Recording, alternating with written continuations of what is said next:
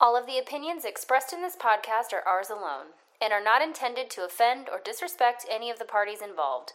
We're just two people who know how to research stuff on Google and then talk about it. We don't have any legal education and therefore shouldn't be taken too seriously. So don't try to sue us. We couldn't afford to pay you anyway.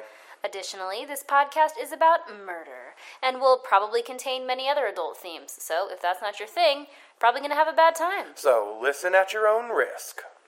Welcome back to Allegedly, where we apparently record our episodes out of order, so I can't remember what the heck we were talking about last week. Wow, Heather, you're really showing those 15 months you have on me, huh? I'm Heather. And I'm Mike. And this week, we're going to be diving into the very convoluted, complicated, and confusing Noida double murders of Aarushi Talwar and Hemraj Benjade. However, at the time of this recording, let's just go ahead and say it, we're in the United States, and yesterday was Election Day. So I'd rather talk for 2 or 3 hours about anything else. Anything other than politics. So if you're like us, this is going to be perfect. Go listen to all of our other episodes if you don't want to watch the news. Well, they'll be listening to this, though, a couple of weeks removed, right? I think we'll be a week and a half away or 2 weeks from Election Day. They will still be counting. It doesn't matter. So you have... What was the meme you just read? What's taking so long? For Alaska, there are 5 people and some polar bears. Alaska, what's taking you so long? You have 5 people and 2 polar bears. Well, it is because it's the day after Election Day. Yes. So 24 hours plus since polls have closed. Yes. And we're still counting, and it's still, the 24-hour news cycle has turned into 48, and it'll be 72, and they're talking about the end of this week, election is going to take about as long as one of our podcasts. Especially if we're talking about this for too much longer. So hopefully this is a nice escape for all of you. Yes. And let me just go ahead and say the rule here first, because I'm going to go ahead and pull the birthday card. It's my birthday today. It is Heather's birthday today. So you have to agree with everything I say, and you can't argue or be mean to me. So for all of you who have enjoyed listening to this podcast so far, go ahead and turn this episode off now. No, if you think that there is any chance at all that I am going to just agree with Heather, I am your elder, boy. Yes, I know, Nana, but we're still gonna go ahead with the format we've established. Okay. The Golden Girls references are gonna get out of hand. Oh, really heavy. Yeah. I've already got my knit blanket. Which you'll see in the Instagram post I about know. I'm already getting podcast. old and crotchety. I mean, I was already old and crotchety. That's fine. true. Okay, so anyway, the Noida double murders. Yes. Very serious stuff. We should stop laughing. Yeah, it's another one of those cases where we could try to lay it out for you in a way that you'll understand, but... Well, we're certainly going to try. Don't understand? Yeah, we're certainly going to try to do it that way, but we're not making any promises. No. Yeah, so this case takes place. This case takes place in Noida, India. So I was going to say there's not a lot online, but there's actually kind of like pretty extensive reports, but you really have to dig through it, and it's all kind of translated and different accounts and things. I do want to plug a channel, though, before we get started, because I first heard of this case at the beginning of this year and was just enthralled. One of my very, very favorite true crime YouTubers, Georgia Marie on YouTube, she covered this case. I think she posted it like a year ago, but I listened to it probably like 10 months ago or so. And what a hipster. You couldn't listen to it when it first came out. You had to wait 2 months. Yeah, I actually just found her this year, so that's why. But she is the only person I have seen ever cover this case. And if you guys really want an in-depth look, if maybe we missed anything or you just want a different perspective after you listen to this podcast. Right. Yeah, always go listen to that with our opinions already in your head. But yeah, go give her a listen. She is one of the most respectful YouTubers out there for sure, and the most in-depth, I believe. Well, and she definitely makes it interesting, and she definitely gives you enough to kind of hook you in and make you want to know a little bit more, because you introduced me to this case through her video. Yeah. Maybe 6 months ago now, right? Before we even started of this. Yeah, and we because we watched had it come together. back from the movies that day, so the movies had to Yeah, have been open. the movies were still open. Pre-pandemic that we can't say the name of, I don't think. Right, pre-shutdowns. Right. Okay, so let's get in, because otherwise it'll be a 3-hour episode. We have another 3-hour episode coming your way, by the way. Next week. Next week's episode, which we recorded out of order, and that's why Nana over here got confused about what episodes were coming out when, even though it was her idea to record these two out of order. It's fine. Okay, so Aarushi Talwar and Hemraj Benjade are the two victims in this case. So we're going to start with the Talwar family. So Rajesh Talwar and Nipur Talwar met in dental school, dental college of the dentistry, whatever. So they met there and they started dating, and then they married directly after their graduation in 1989. And I'm not sure about Nipur, but I know Rajesh went on to get a master's in dentistry as well. So they were both renowned dentists and highly sought after dentists. So they moved to Noida and they opened up a practice. They both worked for this practice with another couple. In addition to that, Rajesh also was the head of dentistry at a local hospital there. So they also took appointments at the hospital. I hope you can hear that rustling, because Mike is opening something. I keep telling you not to get crunchy snacks. This time you got a snack that now I have to sit here. You're like one of those people in the movie theater where it's just rip the candy bag open. I don't want to hear you fiddling with it for 2 whole minutes. But I just want to go on the record saying I was opening the wrapper under the table, and I don't think that it could be heard at all, so you're going to sound like a crazy person. Comment below and tell us. It doesn't matter.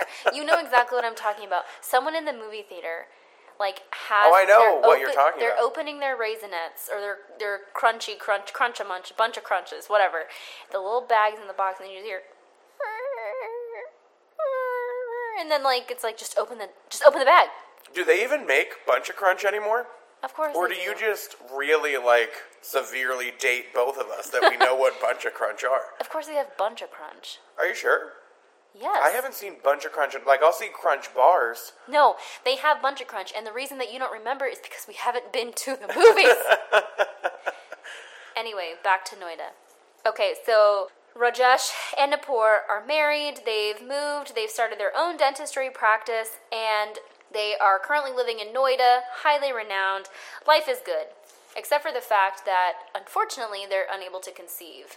But after 5 years of giving it the good old college try, and I believe some IVF treatments, they were able to get pregnant and eventually gave birth to Aarushi Talwar on May 24th of 1994. By all of the accounts that I read, Aarushi had a really loving relationship with her parents. They were even some people had said that, they could see her walking around with Nipur, her mother, down the street, holding hands with her. They were just very loving. And another one of the family friends had said that Nipur was Arushi's confidant, that, as a young preteen, that she was, she told her mom everything. They had that kind of mother-daughter relationship. So nothing really amuck there, just kind of normal, loving family. And obviously, they wanted a child. So, right. Yeah. They obviously were on the wealthier side, being dentists, so they were able to hire staff for their home. One of them was a live-in, not a nanny. What would you... Yeah, everything just kind of referred to him as domestic help, because it seemed like he prepared meals, but he also ran errands. But then they also had a housemaid separately, so he wasn't... Yeah, so they had yeah, that's so weird. Domestic help is probably the best term we could use. We really can't specify what his... Yeah, and you wouldn't really call him a nanny, because by the time that he was there, Aarushi was 13 by this point when he entered. So not a babysitter, 12 or 13 not a nanny. by the time he gets there. Yeah, so just somebody that I think probably on a day-to-day basis did the chores and fixed the meals. But in any case, he was a live-in. That's really the important part. I hate to call somebody a servant. I just can't think of a better word. No, they even refer to, his quarters were the servants' quarters. They have the servants' restroom. So, and his name was Hemraj Benjade, and he was 45 at this time. We're fast forwarding now to the year 2008. So they'd had hired help before then, but at this point in 2008, Hemraj Benjade is the current help that resides at their Noida apartment. And he had been there just shy of a year, right? 8 So, or 9 months? At the something like time of the incident, he had been there, like, some reports said 8 months, 10 months, and I saw a year. So let's just go ahead and say, like, anywhere between 8 to 12 months, Right. He'd already been residing there. So there is not really anything on Hemraj other than his name is actually Yam Prasad Banjade. I'm not sure what Hemraj is like short for, but that's what he goes by. He had moved to Noida from Nepal, and he actually, I had seen an account that he had moved to India when he was 12. Like he had moved to Delhi. I'm not sure. But I couldn't find very much on him at all. But his wife was from Nepal and lived in Nepal. He was married. His wife's name is Kamkala, and they had a son who I couldn't find the name of. And their family was very poor. His wife even went on record to say that they really couldn't even afford phone calls to each other, that he mainly just wrote her letters, and of course from his job helping the Talwars was able to send her and their son money to help them live. Right. And that's pretty much all there is, unfortunately. And again, though, this is a foreign case for us, so it is also really hard to find information on those people anyway, or at least find anything that's translated into English. Right. So this brings us to May 15th of 2008.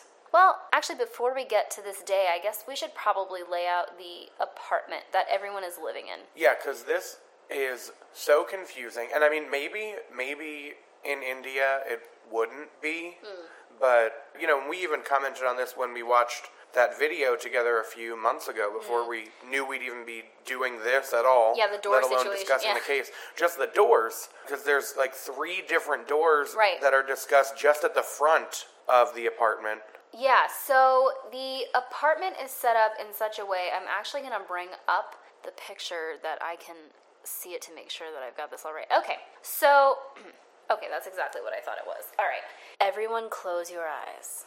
You are standing at a door. Okay, so if you picture yourself facing the entrance of an apartment, there is a door, and it's not like a sealed door. It's one of those, like, what do you call them? You know what I have no idea. Screen door. doors, Okay. I believe. Okay, so you have the main door to the front, but when you open that front door, you're now in, I guess, a very small covered porch or entryway, and that leads you to another door. And on your right would also be another door. So you're already going to be losing people right now. Okay. So you walk through the first. It's the outermost, basically like a gate. So all you see is an apartment. There is one door. We open that door. Right, and it's like a You are gate now or a standing screen in, or something yes, like you that. are now standing in a very small entryway. In front of you is a door, and to your right is a door. If you were to open the door on your right, that goes directly into Hemraj's living quarters. If you open the door in front of you, that brings you to another small entryway with another door in front of you that leads to the apartment itself. All right, so quick summation. Yes. For the people like me, who that was already confusing enough. Okay, so when you open the first entrance, the first entryway is like an outermost gate. Yes. Okay? Then, when you get through there, the one directly in front of you, I kept seeing referred to as like a grill door. It was a middle grill door. Yeah, it was between the outermost. Think of it as like a screen door. It wasn't a screen, they call it a grill, but think of it as a screen door. Right, so I'm thinking it's like a gate and then kind of like a mesh type door or something. Yeah. And then all the way inside is this innermost door. It's Yes. a wooden door like a normal front door. The and front that door goes of the into house. the apartment. Yes. Then that door that's off to the side, just inside the first gate, Yes. is the door into Hemraj's room, Yes.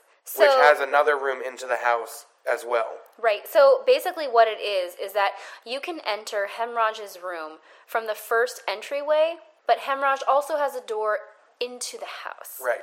Which is next to the front door. So Hemraj's room is at the front of the house. So from Hemraj's room, or from the front door, you would be facing into the rest of the house. The living room or the living area would be on your right, and then the dining area would be on your left. Yeah, the dining table's basically right there, like right. on your left as you come in the front door. And the kitchen. So when you walk from the front door, on your left, the dining room, on your right, the living room. When you continue down, there's a hallway, and on the right is Arushi's bedroom. And then sharing a small corner of the wall, if you're still going straight ahead, you pass Arushi's room on the right. You're heading straight into Rajesh and Nupur's bedroom. Now, if you were back in the hallway and Nupur and Rajesh's bedroom is in front of you, Arushi's room is to the right of you. To the left is, like, that's where the terrace would be, above it. Right. Right. And I believe that the stairwell is outside. That's the impression I got as well. Yes, there's a door from the inside that takes you to the stairwell. Right. Right. And just also, their apartment is on the second floor of, it's not really like an apartment building, but in the apartment complex. Mm-hmm. Their apartment's on the second floor. So there's actually a flight of stairs that goes up to that first entry, the outermost gate that we've talked about. Right. So, yeah, it's going to be hard. If you can't see it, then it's going to be difficult to understand. Even looking at it is a little difficult to understand. But just try to follow if you can. And you know what? If you are really wanting to be able to see it, if you do a Google search for the layout of this apartment, you can find the image, because we both found images of this. So. Right. So, okay, fast forwarding to May 15th of 2008. It's a normal day on all accounts for everyone in the Talwar home. So Rajesh and Nupur have gone to work that day at their respective dentistry, either their shared office or the hospital, and then Aarushi goes to school. Nupur picks up Aarushi from school, comes to the house, and they have lunch with, I believe, a family friend, two of them. It's really irrelevant, but they have lunch that afternoon. And it was some type of a relative by marriage or something. I saw something about it being a sister-in-law or something. It was But odd. Everyone leaves, and then Nupur leaves to go back to another shift at work, leaving Aarushi home. Okay, so just because it's confusing to you as far as like what her parents do. Mm-hmm. So they have the clinic, right? Where they practice together with another couple, another married couple. And the way it was odd too, because they would basically have, like, Nupur, when she would work with the husband from the other couple, and they would work the same shift. Yeah. And then Rajesh would with the wife of the other couple when they were there. The other couple's name is Anita and Pratul Durrani. They're husband and wife, and they kind of like swap. Right, so they're but they always have a male and a female working in the office. Right, at the office that they both. But it's not the married couple that works together. It's always one from each. So, and I guess that's a small piece that will come into play, I guess. Yeah, and then, so Nupur was working at the clinic in the morning, and then I believe she's at the hospital in the afternoon after the lunch. Yeah, she works from, 5 to 7 or something like that is what her, in the evening. She works very short, evening shifts. Yeah, at the hospital when they're just seeing a few patients.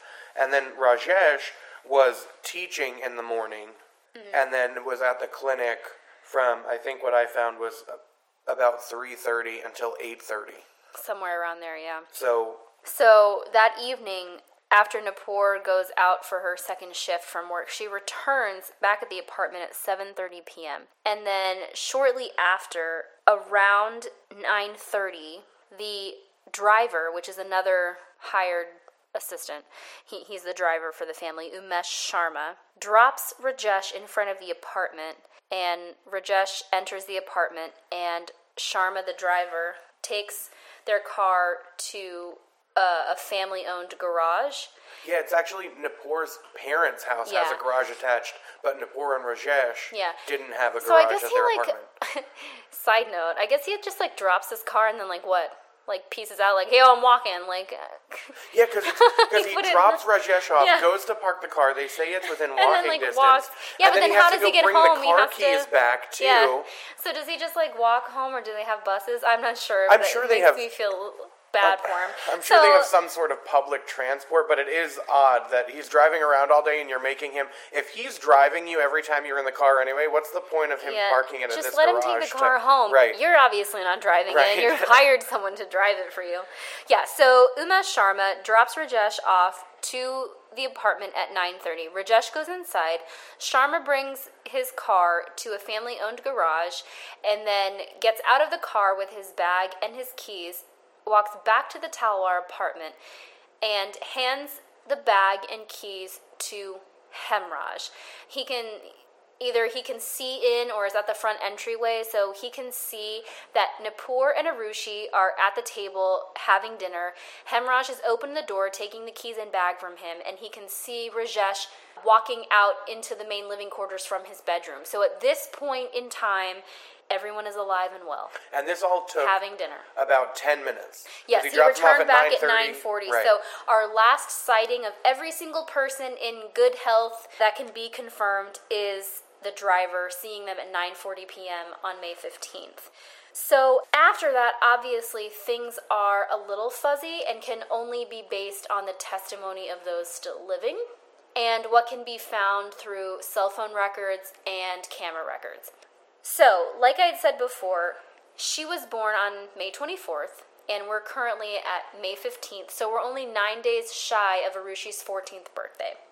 That very afternoon, a camera that Rajesh had ordered arrived at the home. Hemraj took it in and left the parcel sitting there. So Nupur talked Rajesh into giving Aarushi this camera as an early birthday gift. They had ordered it for her birthday, but decided they couldn't wait and they wanted to give it to her then. So a fancy schmancy new digital camera. They gifted to her.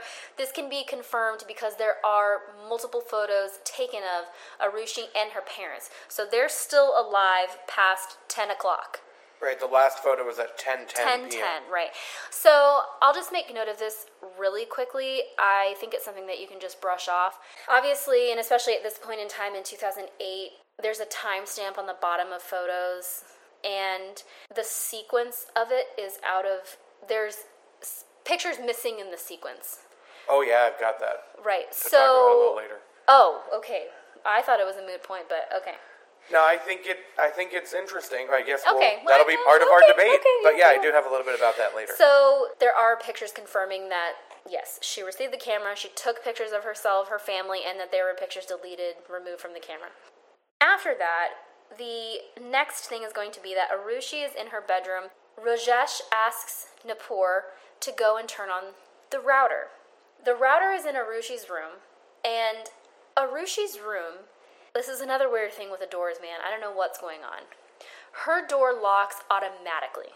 So it can only be opened from the inside of the room, or it can only be entered with a key from the outside of the room. And that key is kept on Nupur's nightstand in their bedroom. Yeah, I feel like doors is going to be the drinking game word this time, because they come so much into play, and there are so many things that are so weird about them. So I guess this may be of particular note because Nupur doesn't say that she knocked or anything like that, like Aarushi let her in the room, which I guess would lead one to believe that she must have unlocked the door to get into Arushi's room at that point in time to turn on the internet router. Right. Just a side note. Because she says she entered Arushi's bedroom and Aarushi was obviously still alive and well and reading a book. So she turns... Allegedly. Yeah. This is what she's saying. Right. So she goes to the room. She's reading a book. So this is at 11 p.m. So she turns on the internet router for Rajesh. Aarushi is alive and reading. Reading The 3 Mistakes of My Life, in case anyone's looking for a book to read before bed. Yeah, it's about, 3 friends that try to, open some type of shop. Yeah, it's really... Well, if they weren't intrigued before, they'll be rushing to buy a copy now. You're right, yeah. So, as far as the internet searches go, there wasn't anything, of note, nothing sinister, like how to make chloroform. Casey Anthony. Oh, boy. She's litigious, so maybe Sam cut that out. So... Yeah, the internet searches were nothing of note, some dentistry things, stuff like that. And stocks and things like that.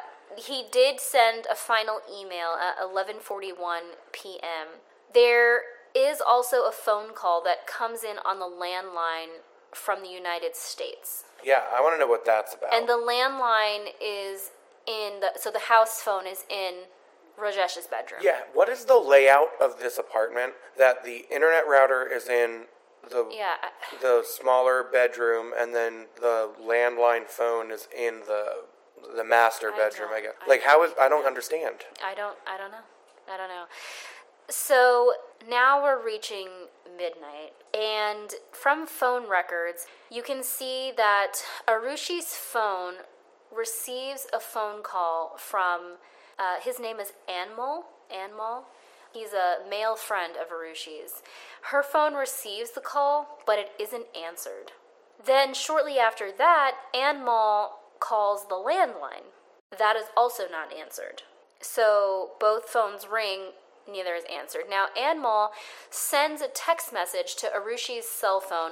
Now, that is not received by her cell phone, which obviously, if you're not familiar, which would mean the cell phone had to have been turned off at that point. Yeah, if it's not off, received, or bad service. Off, dead, yeah. Bad signal. And then, it doesn't say what, this isn't clear, but the very last hit on the router or internet usage is at 12:08 a.m. And that's not on from what I could see, was not on one of the computers, because they had a desktop and a laptop, and that email at 11:40-ish is the last activity on the computers. So then we have 12:08 a.m. I guess the best guess is that it's internet access through a phone. That's either messed up, or they weren't clear on what exactly that last internet usage is, or maybe that was the postmark on the email, and maybe that was messed up. It was like just... Either way... It was in the outbox for 20 minutes or something? Yeah, and it's assumed that it was Rajesh that was using the internet. Right. One last thing on that particular night, going back, Hemraj also receives a call around 8:30 p.m. on his phone from like a public or payphone that's about a mile away from the apartment. Yeah, a kilometer. Yeah. Well, we're in the States, we're going to say about a mile. Well, I'm just saying they use metric over anyway, there. In very close proximity to the apartment. So, because it's a public phone, they were able to trace where the call came from, but obviously can't trace who made it. And I believe that phone call was several minutes long. It was like 6 minutes long or something like that. Yeah, I think you're exactly right. I have that down a little bit later, too. Well... Because the phone records also become very important in this case. Right. So that brings us to the morning of May 16th, when there is a knock at the door. Yeah, so dun, dun. And now Dick Wolf's going to be coming after us. So really These crimes are considered especially heinous. There's no certainty about anything between midnight and 6 a.m. Yeah, nothing between the last internet usage and this knock on the door. Right. Yeah, anything is like up in the air between that time. So at 6 a.m., the housemaid, when she would get there, and now she was only hired about 6 days before prior to this incident, yeah. So, but usually, when she would get there at 6 in the morning, Hemraj would open the door for her because the Talwars were late risers. So she rings the doorbell at 6 a.m., but no one answers. And she rings it a second time, and no one answers. She tries pushing this outermost gate, the first door, but it doesn't open. So she rings a third time. Which I actually believe can just be pushed open. Does that one even need a key? It comes up later. Okay. There's conflicting reports about how that all works, and it's odd. Again, these doors, if anybody's playing this drinking game, they're in big trouble, because we've said doors so many times already. So she tries to push it open. It does not open. So she rings a third time, and then Napur opens that innermost door. So the now door from her home. She's like walking out of her home. All the way in, wooden door that goes into the apartment. So now they've got this middle grill door still closed in between them. Right. And they're several feet apart. This whole, the porch area, essentially. So Napur tells Bharati through the grill door that the door is locked from the outside. I believe she's talking about that first door. But who knows? Right. Whatever. She's just saying the door, locked from the outside. But I believe she's talking about that outermost gate, the door that Bharati is standing at. Yeah. Has been locked from the outside. outside. To make this whole thing easier, there is a door that needs to be opened for the maid to come in. But the problem she cannot open it, and Nippur is telling her, well, it's locked. Now, and it doesn't make any sense to me either when they talk about it being locked from the outside. Mm-hmm. Like, and I guess maybe things are just very different, and maybe if there's somebody who's familiar with Indian architecture, maybe I sound really ignorant, but should it matter how it was locked? I mean, like, when we lock our front doors from outside, you can unlock it from the inside if you need to, or you can unlock it from outside with the key as well. Know. So, whether it was locked from inside or outside, you should still be, I'm just very confused by how the doors work in this apartment. Yeah. So... You, me, and everyone else. Yeah. And apparently so was Nippur. And I don't think I'm making it any better. No. But, Nippur asks Bharati where Hemraj is, which is a weird question to ask somebody who has just shown up at your home and is still waiting outside. Right. So obviously Bharati says that she doesn't know. So Nippur says, oh, well, he must have gone to get milk and locked that door from the outside. So just wait here until he comes back. Yeah. Bharati does not want to just stand there waiting for Hemraj to come back. So she asks Nippur to throw her the keys. So then Nippur says, okay, we'll go downstairs and I'll throw the keys from the balcony, just be able to kind of drop them down to you. Then Nippur tries to call Hemraj's cell phone. Mm-hmm. But the call, it's answered and then abruptly cut off. It lasts like 2 seconds, I believe, according to the phone records. Yeah. And then she tries to call again, and it doesn't go through at all. So it seems like it's been turned off or died or whatever. So the call goes through at first, it's picked up 2 seconds, cut off really quick, and then another call immediately following that doesn't go through. So Bharati makes it downstairs, and Nippur asks her to go back and check to see if the door... She makes it upstairs to get these keys. No, she makes it downstairs to get so that they can come from the balcony. Remember, she's gone down the stairs now to wait for the keys to be dropped. Oh, okay. So she gets downstairs and she's waiting for Nippur to drop her the keys. And Nippur says, oh, you know what? Go back up the stairs and check to see if the door is just latched and not locked.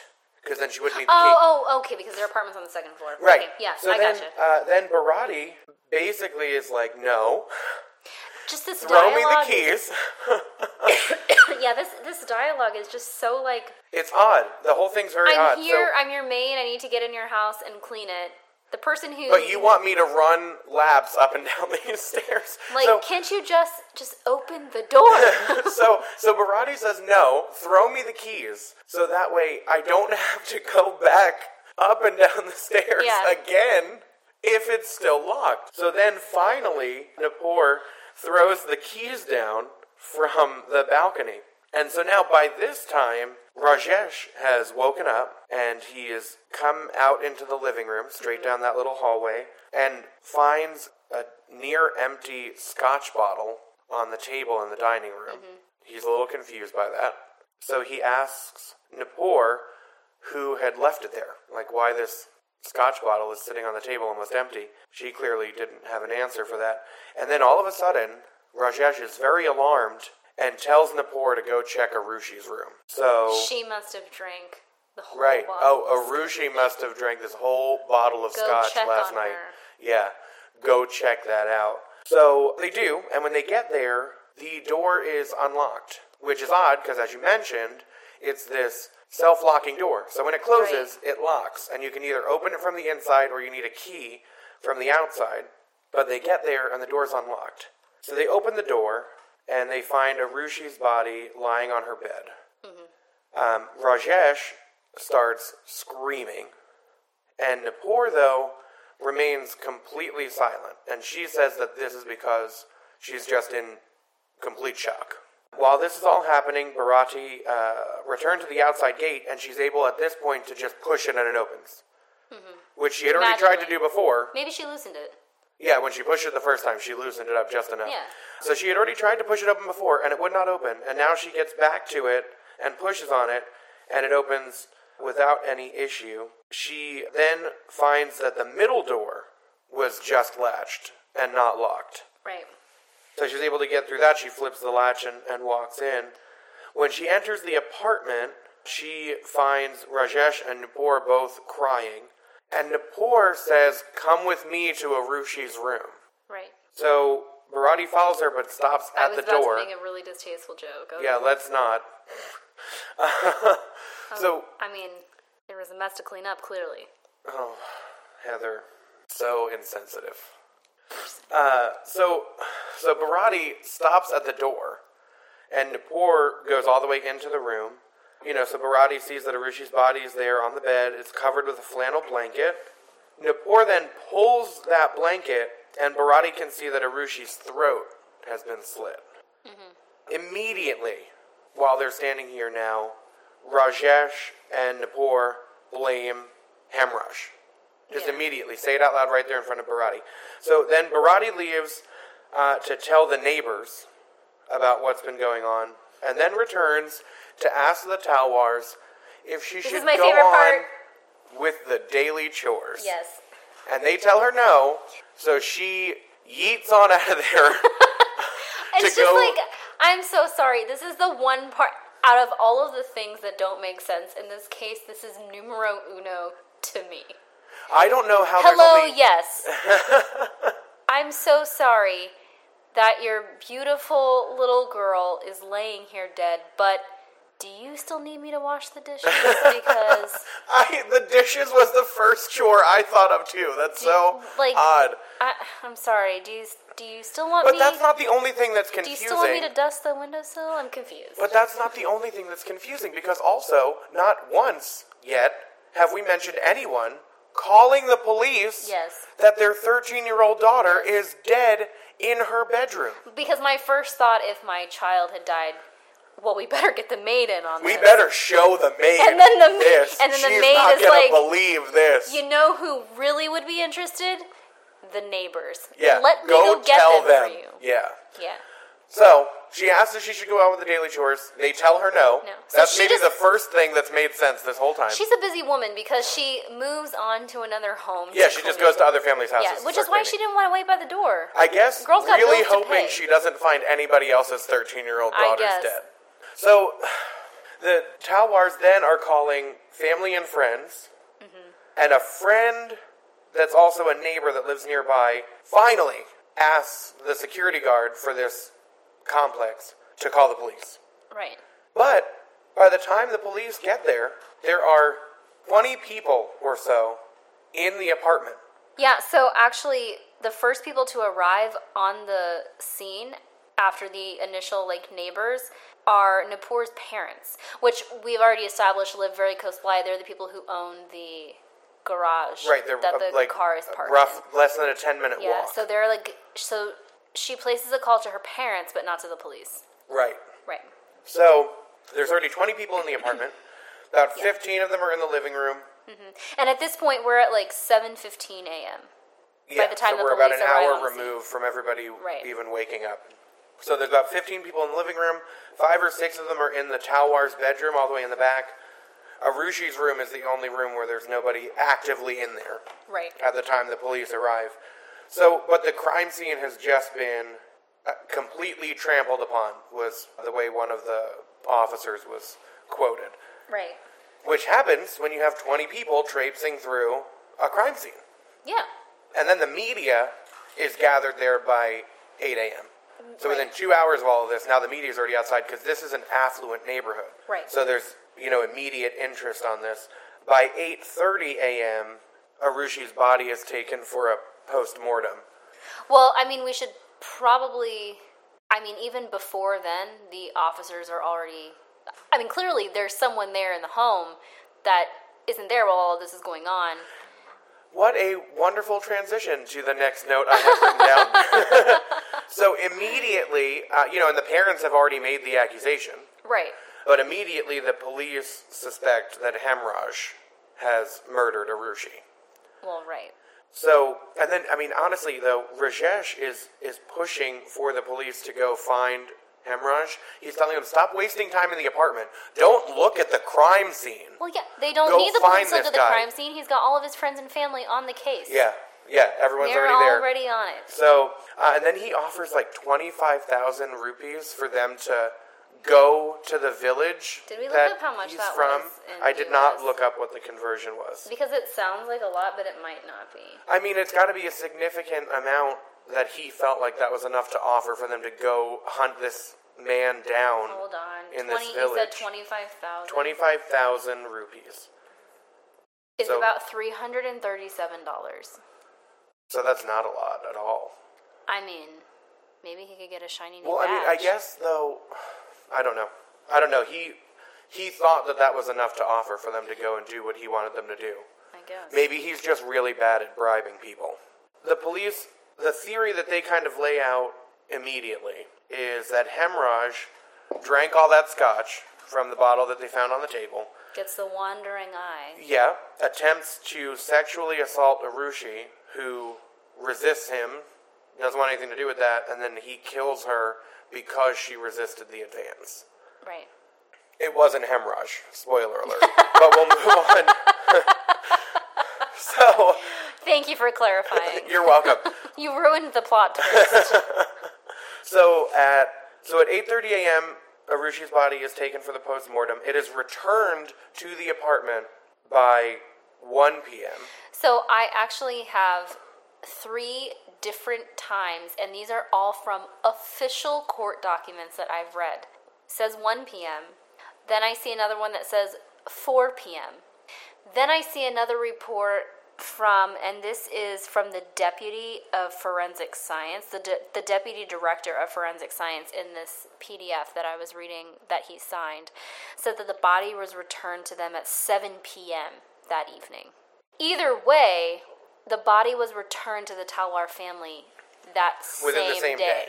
So the timeline I have is that it was returned at around 1 p.m., placed on ice slabs, Yes. and then her body was actually taken for cremation at around 4 p.m. That's Right. the timeline I have.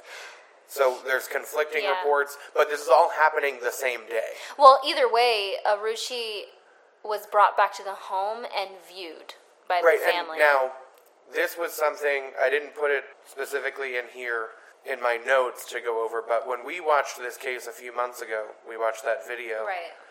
we looked up, is that normal?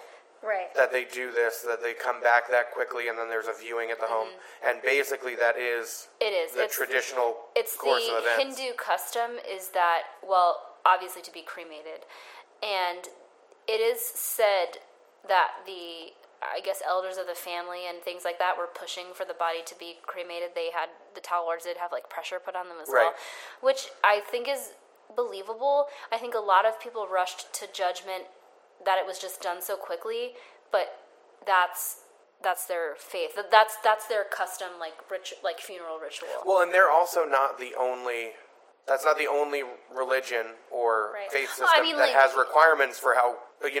the time frame. I've heard cases before where, they needed to push quickly for a Jewish ceremony. I Right. believe you have to be buried within 7 days. Yeah, you have a week for Yeah, So so that's what I'm it's- saying. There's other religions, there's other faith systems where they have those 24 types of. hours is customary. It's also customary to keep the body in the home until such time that they are cremated.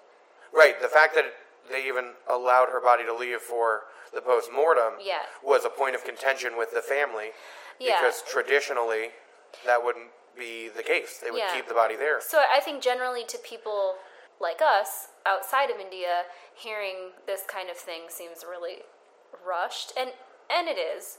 It's still quick, right? That's It's still objective. quick that when it's we're quick. thinking about the fact that a crime took place. But if we're putting that aside, it's not rushed. That's their religious custom. Right. So, while all of these other things are going on, there are several of the visitors that are at the apartment are noticing bloodstains on the door to the terrace and the stairs to the terrace. Right. So this is the next day. We're currently... Well, this is being noticed. It's being noticed the day of. So this is on the 16th of May yes, still yes. that these Okay, things are right. being noticed. And so the police are finally convinced on that day to go take a look, but they can't get the door to the terrace open. Right. Again, like, what is this door? Is it like the vault at Fort Knox that they couldn't get it open and they just go, oh, we'll just deal with it another time? I had read that they also couldn't get a mechanic to open for them. Right. I am not even kidding. They couldn't get a mechanic to open. Yeah. What? Yeah. So what is this door made out of? Right. So they can't get this thing open. Then they can't locate the key. So they just walk away. They're like, oh, there's blood here? Oh. So then finally, shame. on May 17th, so now this is the next day, they break it open. So apparently that was an option the whole time. Yeah, so the next day, though, Arushi's parents are out of the house. Oh, yeah, they're already gone for the ashes. Well, they had left. They were en route to spread her ashes because she was cremated the night before. The Ganges. Yeah, and two of the friends, now one of the friends, the family friends that was there, happened to be a retired policeman.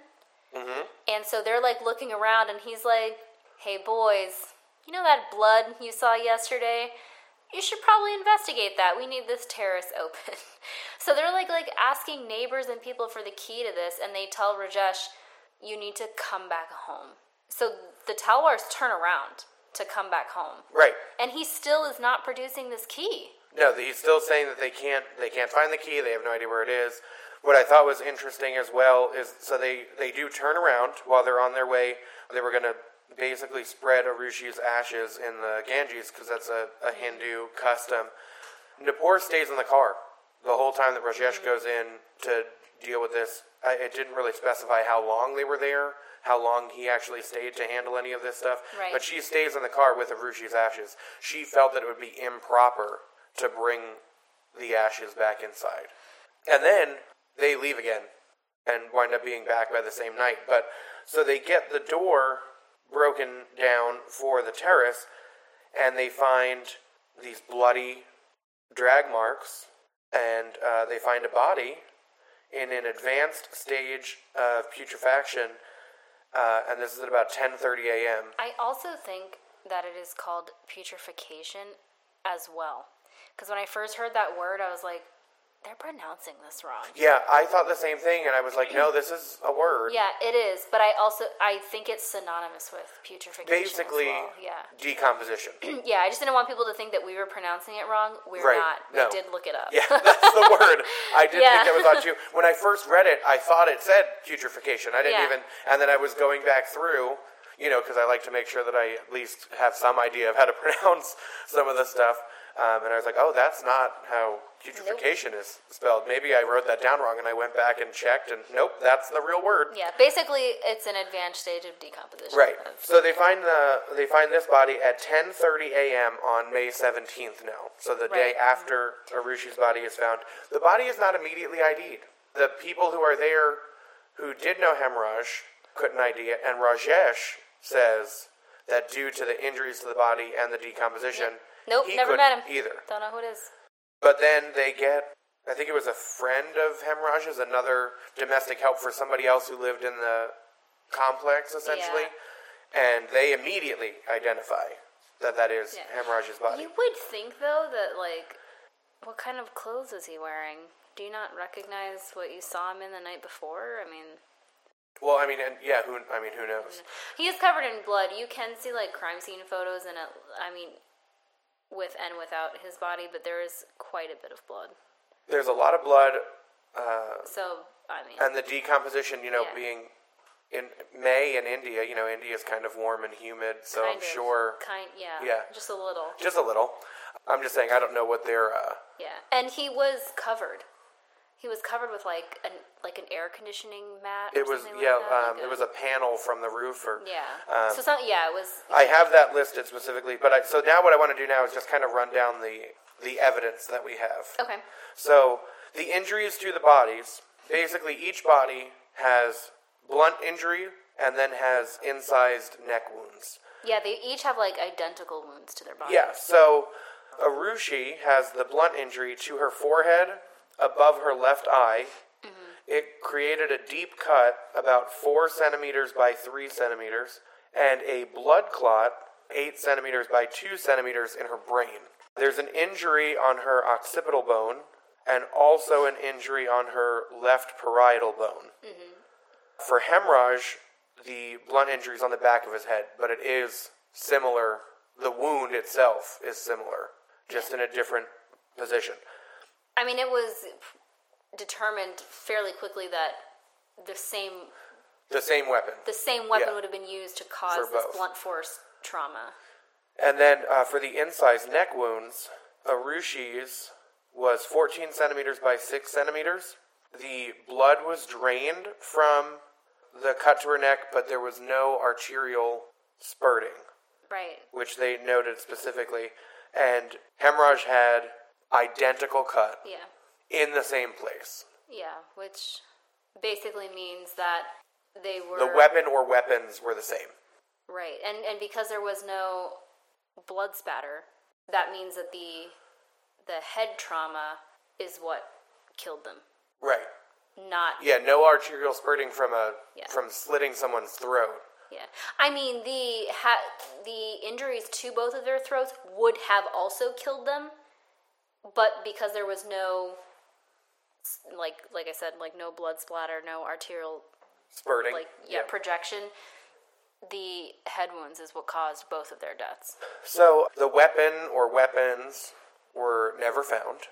Right. So there's obviously evidence in quite a few different places. In Arushi's room, we know that the body was found on the bed. Mm-hmm. It was covered with a flannel blanket, and her face was covered with her school bag. Right. Which I imagine is a book bag. Mm-hmm.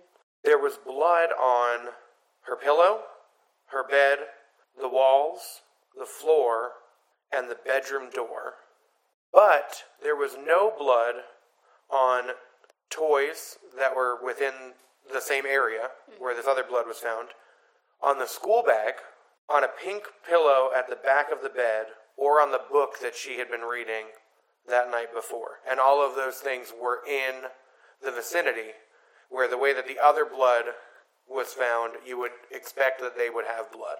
Right. There was also a wet circular mark on the bed sheet under her pelvic area. It was not urine, and her pajama bottoms and underwear were not wet. And obviously that was in that same area because it was under her pelvis. And the way that her pajama bottoms were, I guess, on her, it was evident that they had been at some point pulled down and pulled back up. So that's part of what we have as far as the evidence they collected from Arushi's body. They did find a whitish discharge at her vagina. It was determined that there was no semen present. A forensics lab suspected that the sample for that was tampered with, but it was concluded there may have been some contamination, but that they didn't believe that anybody actually intentionally tampered with that sample. At the same time, though, white discharge, especially for her age, is also normal. Right. Yeah. Especially around a menstrual cycle. I believe an abnormality was the dilation of the opening to her genitals. Yeah, so it was described a couple different ways. One examiner said that her vagina was extraordinarily dilated. Another referred to her vaginal orifice as being unduly large. Right. Her hymen was ruptured, and there was an old tear. So it was And so the orifice was so dilated that the mouth of her cervix was visible, but the discharge that they found was confined to the vagina and not the entire area where they would anticipate. Right. So even though the discharge, they said, wasn't abnormal, especially around a menstrual cycle, there were some things that were inconsistent there. And as you mentioned, the pajama bottoms were untied, and it seemed like the bottoms and her underwear had either been pulled up or down.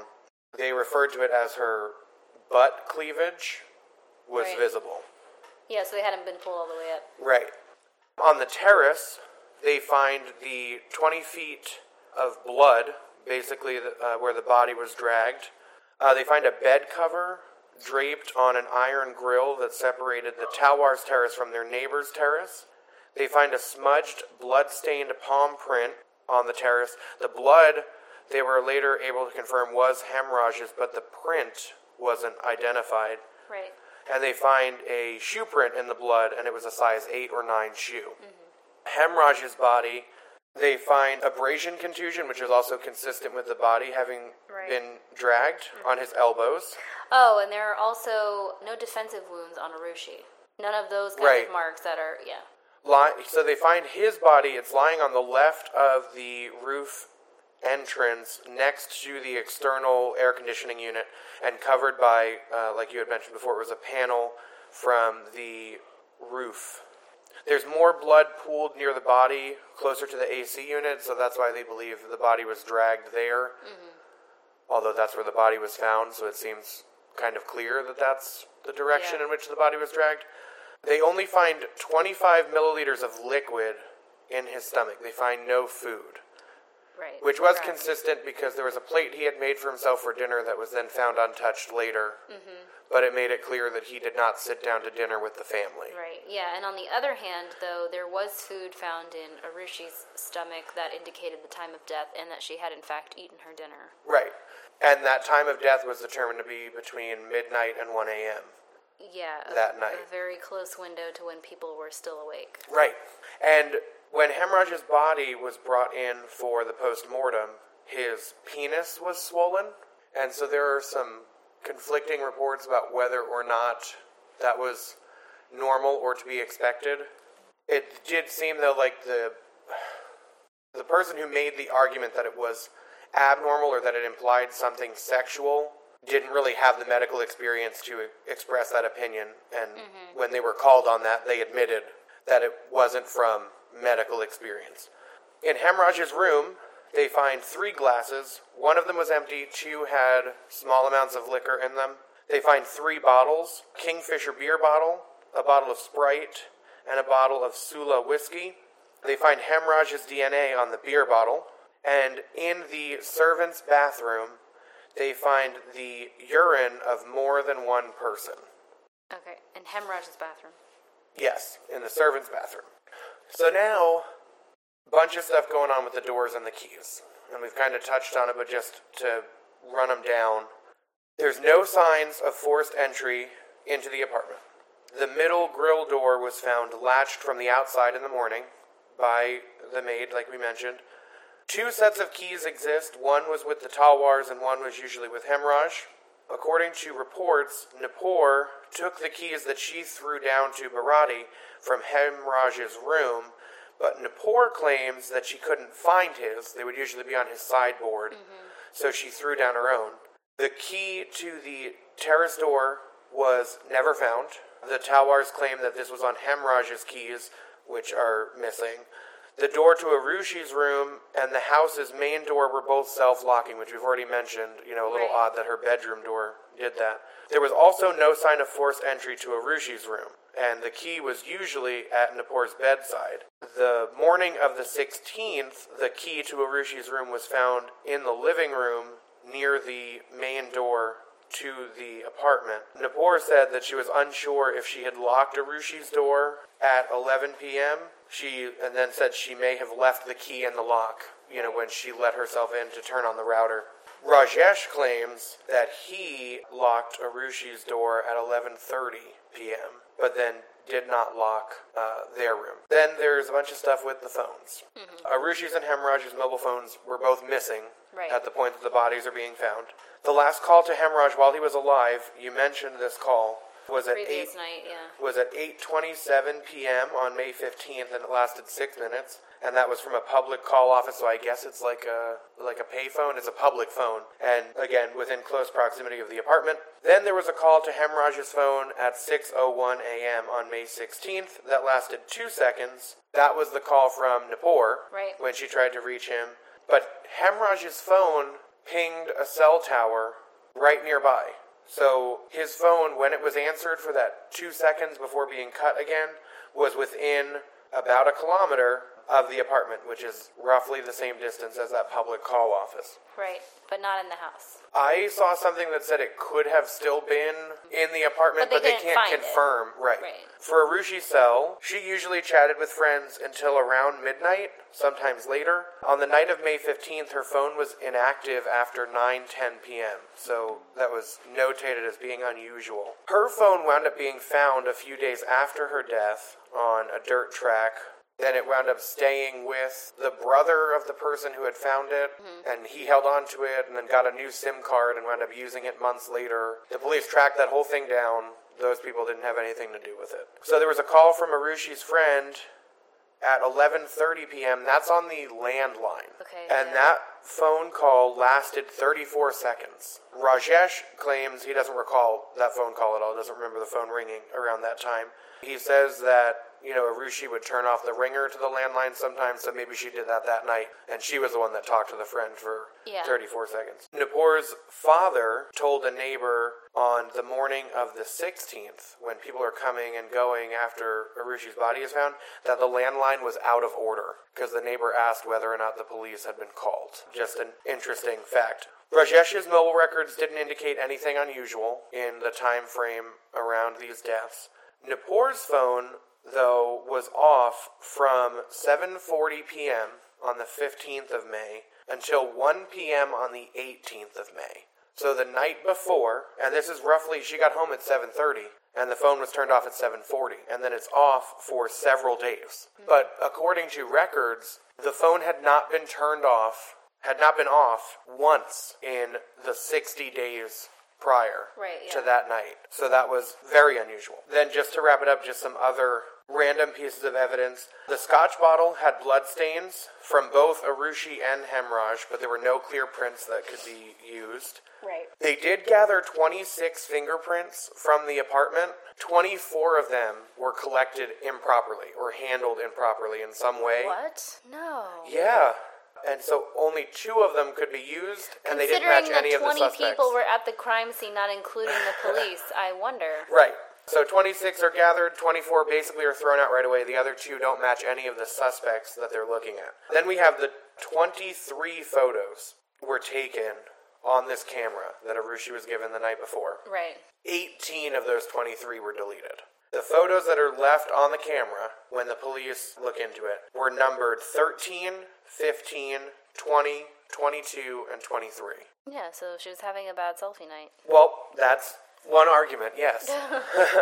But 18 out of 23 photos taken that night were deleted. The internet router didn't switch off until 3:43 a.m. Then it switched on again at 6:01 a.m. It was said that it wouldn't really do that on its own with long periods of time in between. But I'm also confused because who turns off their router? They had it off the night before, too. They had to turn it on when you wanted to use it. But why are they turning it on and off?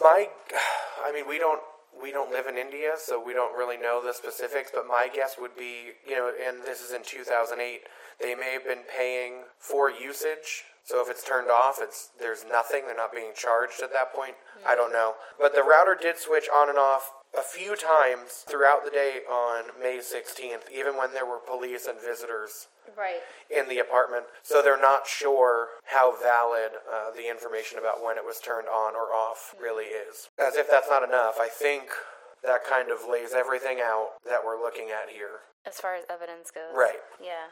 Okay, yeah, so now that we have kind of all of the evidence laid out, I guess we can go into the multiple suspects and theories. Sure. So, where should we start? Because there's a few. I guess maybe, let's start with Hemraj, the first suspect, and why we can rule him out. Oh, we can rule him out? We can. So, obviously, his wounds were not self-inflicted. Right. So it was in the ruled blood out. force to the back of his head. Yeah, I think that pretty much, Can we take him off the board now? I mean, I guess there's argument to be made that he had something to do with Arushi's death. And then he died. I don't personally believe that. I don't know that there's a ton to support that. I don't think that's actually anything that had been investigated anyway. So Hemraj was the first suspect, but was ruled out once his body was found, pretty much. Yeah. Right away. I guess the next suspect we can go to is the previous Hemraj. Yeah, so Vishnu Sharma, he was the domestic help for the Talwars before Hemraj was employed there. Right. He had worked for the Talwars for 10 years, but he liked to go on extensive vacations. And so when he would go on vacation, though, he would get someone to come in to cover for him, basically. And this is where the 8-month time frame comes from, that it was about 8 months before these murders, Vishnu brought Hemraj to the Talwars to cover for him while he went on a vacation. When he came back from vacation, though, he found out he didn't have a job anymore. Yeah, the Talwars were like, oh, Hemraj does it better. Yeah, we love Hemraj. We hate you. Yeah. Please do not come back. Which is motive. There's the motive that they gave. That's what we call it in this game. That was the motive that they gave for Vishnu was, Hemraj stole his job. So apparently they thought he stewed on that, Hemraj taking his job for 8 months, and then came back and murdered Hemraj. Right. And in that theory, Aarushi was murdered because she saw him kill Hemraj. Right. However, there is no... I don't believe that there is any circumstantial and or physical evidence to support this. It is strictly motive. Right. Just based on, he lost his job to this guy after he introduced him to this family. Which motive feels important, though, because as we go through the suspects, you'll find that really there's only 2 people who had any motive whatsoever, and the motive isn't that strong in either case. Right. But also, I read something about Vishnu being on another vacation when these murders took place. So he wasn't even anywhere nearby. Yeah, maybe he was to in the have Poconos actually or been the something. one. Who knows? Did you say the Poconos? Yeah. He left India and went on vacation to the Poconos in Pennsylvania? I don't judge people. I'm just saying. All right. He could have been there. I don't think that's where they said he was on vacation. But he could have. I mean... We have 4 minutes left until my birthday's over. So, what was that? Yes, he could have. That's where he could have gone. Could he have? Yes. Moving on. So, the next one is an employee. And the theory with the employee also involves 2 others, so it's kind of this trio. But the main one is Krishna. Krishna Tadarai? Yeah, we'll just call him Krishna. Krishna. So Krishna was an employee at the dental office to the Talwars, and I guess at some point in time before the incident, Rajesh had reprimanded him very, sternly? Gave him a really stern talking to, and he did not take well to this, and had also talked to his coworkers and or friends spoke poorly of Rajesh after that. They both need to relax a little bit, because it was about Krishna incorrectly doing a dental cast.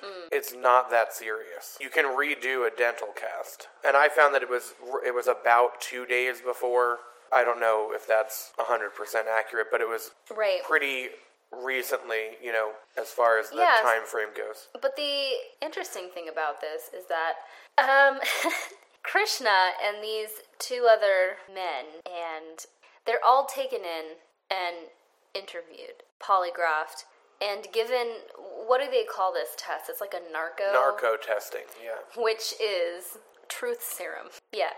Yeah, very effective. Like a potion. I feel like I'm in Hogwarts or something. So, basically, they get confessions to this crime. But the confessions change each time that they're given this truth serum. And basically, what it is there are multiple variations, and we won't go into all of them because it's basically kind of all the same general story, which is that they go to the house to meet up with Hemraj. They're drinking and having a jolly good time, bad-mouthing the boss man. Because it also is rumored that at this point in time, Hemraj was also not too fond of Rajesh. That they had a kind of tumultuous relationship. So you've got two disgruntled employees of Rajesh basically at this home. They're going to get back at him, and he has a teen daughter in the home, and they decide that that's how they're going to do it. So they go into Arushi's bedroom to assault her. She fights back, so they strike her on the head. Now, obviously, there are different, like, small variations in these accounts, but basically it was that, like, Hemraj either got in the way or tried to stop this, because Hemraj had a really good, loving, caring relationship, like a fatherly kind of relationship with Aarushi, or maybe he thought it had gone too far, so they killed him. Either because he was a witness or because he tried to stop what had happened. Yeah. Yeah, and there is some evidence and some circumstances that actually lend some credence to the theory with these three. Mm-hmm. Rajesh's current driver, who dropped him off that night, prior to the murders, had heard Krishna saying that he would, quote, deal with Rajesh, which, you kind of cursory mentioned that mm-hmm. he had said, had some interactions where he basically said he wasn't happy with him. But that was heard directly. Krishna lived in the same area, so he's not unfamiliar with this area. They found blood-stained clothing in his home when they searched it. And so during his questioning and testing, he was the one who mentioned other people being involved. And that's when they start looking at these two friends of his. And so one of those friends is Raj Kumar. Mm-hmm. And then Mandal. Mandal. Vijay Mandal. Right. So Raj Kumar, when they search his home, they find t-shirts that had been washed that had faint human blood stains, and they seized those. And Raj Kumar was domestic help for some friends of the Talwar, so again, not unfamiliar. And Mandal was also a driver and domestic help for their neighbors. Raj Kumar was the help for the Duranis family, which is the couple that co-owns the dental practice with the Talwars. Right. Yeah. Yeah, so these are people that are familiar enough with the family, could, very possibly be familiar with the apartment. Mm-hmm. So there is, there's some circumstances that exist, and then there's the blood-stained clothing found at Krishna's and Raj Kumar's homes that also lend some credence here. And as you said, all three of them, when they're being questioned and they're having that narco testing done, they essentially confess. They all give different versions of events, but the overarching story doesn't really change. It's details that change. Right. So, but again, and I always find that when you have these really confusing cases, it's all because the investigation was done poorly. I think that's like a common You mean this theme. investigation that found 26 fingerprints and had to throw 24 of them out? Or you don't think the investigation was done well? Close off the scene when they had 25 people in the house? I mean, I don't know. I don't want to pass judgment, especially on a foreign police force, when I'm not sure how they do things here. But it's said that they perhaps forced this confession. I'm also... Well, they gave them truth serum. But they could have it is possible that they could have led them on. Again, I don't know if they have taped interrogations or if they're held to the same kind of standards that we are and how those things kind of hold up in court. I do know that the narco tests as well as the polygraphs are not admissible in the Indian court. So there is that. So those confessions aren't admissible anyway. Right. Because they were done under the truth serum. Probably explains why these men were ever tried. But at a later time, they were basically like, well, we were tortured by the police. Well, the CBI. Because the CBI is, I guess, much like our FBI over here. So the local police force wasn't on the case any longer. It had become such a big kind of like media circus. Yeah, you have this frenzy. Yeah. Right. And then not only that, but they actually do have alibis on these men. So, people testify to these people being where they should have been and not near the home. Right. Also, I did read an account from the CBI report that the guard that was interviewed, so the guard for the apartment complex, says that he had not seen anybody entering or exiting the complex. Not to say that there wasn't, and especially if there's only one guard, that he may not have missed something, or you know what I mean. Right. But he did say that he didn't see anything, so that at least is in their favor. And yeah, the guard specifically said that he didn't see Raj Kumar leaving the apartment. So right, I guess at this point they're ruled out. Well, At this point in the timeline, when these three are being considered suspects, Rajesh had been arrested and held in jail for 50 days. Mm-hmm. And upon the investigation of these three suspects, Rajesh was finally released. So yeah, but these three were also ruled out because there just wasn't enough evidence. There's no DNA evidence, no fingerprints. I mean, basically no physical evidence in the house. In this actual apartment. In the Talwar apartment. They find evidence. some fishy stuff at these guys' homes when they search them. But nothing that could stick. Right. Yeah. So, and then of course the other kind of theory with the three of them is that they were all bad-mouthing Rajesh, and Aarushi overheard them, and they silenced her.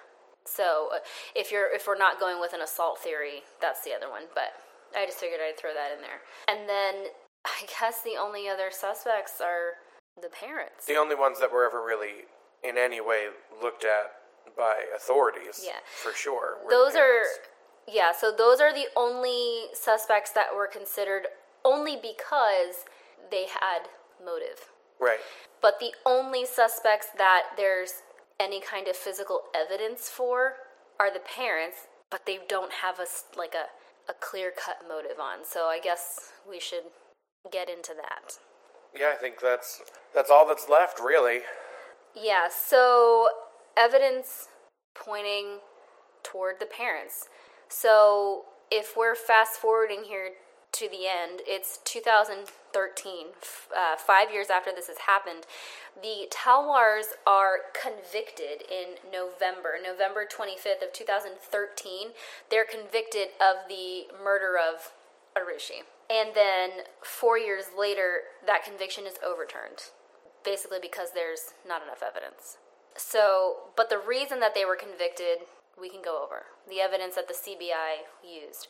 And I read a report. Now, there are multiple reports because investigations were going on and off. So the police had it, then the CBI had it, and then they kind of closed it. Then they reopened it. And it was basically passed around to different investigative groups. And I was able to find, it was by that same person that I had mentioned before, who was the director of forensic science. Let me grab his name real quick.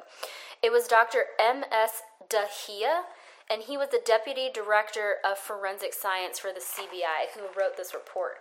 And he calls them the assassins in his report, but by assassins, he's basically pointing the finger at the Talwars.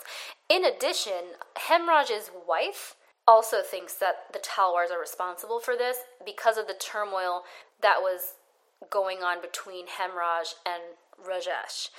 And then there are also friends of Hemraj that came forward saying that he felt that he was in danger and that people that were close to him were also in danger, but nobody expanded on this. So, I mean, whatever, I guess. I don't even know if that would be admissible in court, though, because it's hearsay. Yeah. And I mean, we do have some exemptions to hearsay if it's an outcry, or if you feel like the person was... I think really the exception there is if you feel like the person is killed in order to stop them from being able to testify to something in court, which I don't think would really apply here. Right, so... The evidence. They believe that the blunt force trauma is consistent with a golf club.